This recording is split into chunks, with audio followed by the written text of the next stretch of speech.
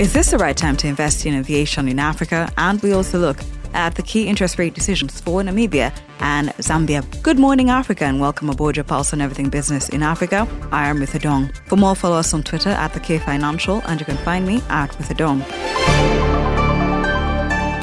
Africa accounts for 15% of the world population, but only 2% of the global air traffic. For many international airlines, high profit and stable passenger growth make Africa an attractive market. Now, head of Kenya Airways Academy, Edda Mwinyi, returns to discuss the timing of investments and how they can alleviate future labour shortages in the aviation industry in Africa. Is this the right time to be doing investments in learning in the aviation industry? The answer is yes. If you look at the projections from IATA, which is the International Air Transport Association, which a lot of the airlines are members, it has projected that the number of travelers is going to grow to 4 billion in 2024. That means that we are going up to 103% of the 2019 numbers. That is the pre-COVID numbers, meaning we'll be much higher than what we had in 2019. In 2024, they are projecting that to go up to 111% of the 2019 numbers. And in 2025, they are projecting that to go to 118%, again, of the 2019 numbers. What does that mean? Is that as the business grows, both for passenger and cargo, and of course, during the pandemic, the cargo business grew a lot because people were not flying. So people had to make the cargo travel, and to where it is needed. So the cargo business grew. And as the cargo business grew, it is going to continue growing, and the passenger business is also continue growing. For us to be able to serve both the passenger and the cargo, it will require to have qualified staff in the different areas. As I mentioned in the beginning, we have so many people that support an aircraft before you can actually get on air, right from the ticketing all the way to the pilot who is flying that particular aircraft. And so, yes, this is a good time for Africa to be investing in terms of learning in the aviation space. We also have initiatives such as AFTA that have come in place, meaning that we are opening up the African market, and we are going to see more trade happening across Africa. We have countries such as DRC joining the East African community. Again, it means that we are increasing the amount of trade that is happening across the countries. So if trade is increasing, meaning that the number of air travel, the level of air travel is going to increase, it also means that the number of people that are required to support this operation is going higher. And since training in aviation space is continuous going, it is the right time right now for Africa to invest in its own manpower, in its own capacity, to be able to build our own internal manpower to be able to deliver the demand that is going to come both in passenger and cargo as well. And what is the balancing act between the huge losses incurred during the pandemic and also running continuous training programs for careers in the aviation industry? Of course, the losses that happened during the pandemic happened because air travel was grounded. The borders were closed, meaning that people were not flying. But some costs still had to continue being incurred because they were fixed costs.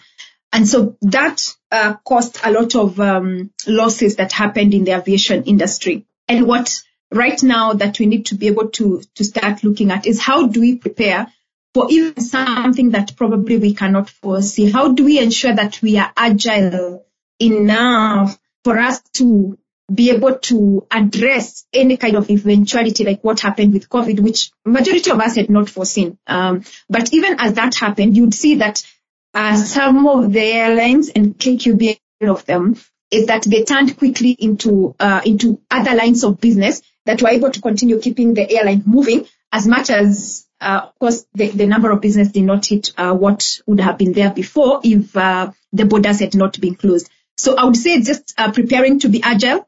You never know what will happen, is preparing to be agile, both in terms of how you respond as an airline, but also in terms of how you prepare your personnel to take up the different challenges that may come in the aviation space, or just generally in the market that may occur that will affect the aviation industry. That was head of Kenya Airways Academy, Edda Mwinyi.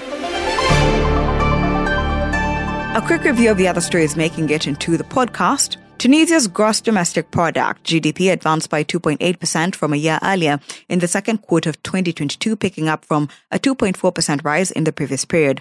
It's the fifth consecutive quarter of economic expansion driven by dynamics of the services sector, particularly accommodation and catering and transport. In the manufacturing industries, textile and mechanical and electrical engineering industries also recorded solid growth rates. On the other hand, declines were seen in petroleum and natural gas extraction, construction, building materials industries and chemical industries. On a quarterly basis, the GDP declined by 1% following a 0.7% rise in the previous quarter.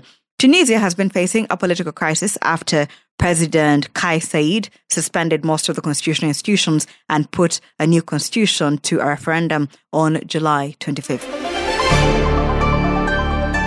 The Central Bank of Zambia kept its key interest rate at 9% at its August 2022 meeting, citing upside inflation risks, lingering vulnerabilities in the financial sectors, and weak domestic growth.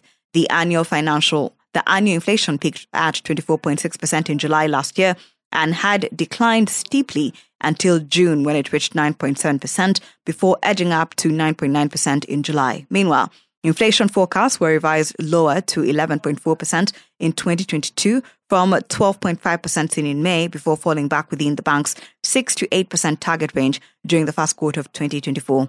The real GDP growth is now seen at 3.1% in 2022, down from 3.5% projection in May. The Central Bank of Namibia raised its key lending rate by 75 basis points to 5.5% during its August meeting, following a similar decision by the South African Reserve Bank in July. It's the fourth consecutive rate hike so far this year, pushing borrowing costs to levels not seen since January of 2020. Policymakers said the decision was taken with due consideration of the persistent inflationary pressures and is deemed appropriate to safeguard the one-to-one link between Namibia dollar and the South African rand while meeting the country's international financial obligations.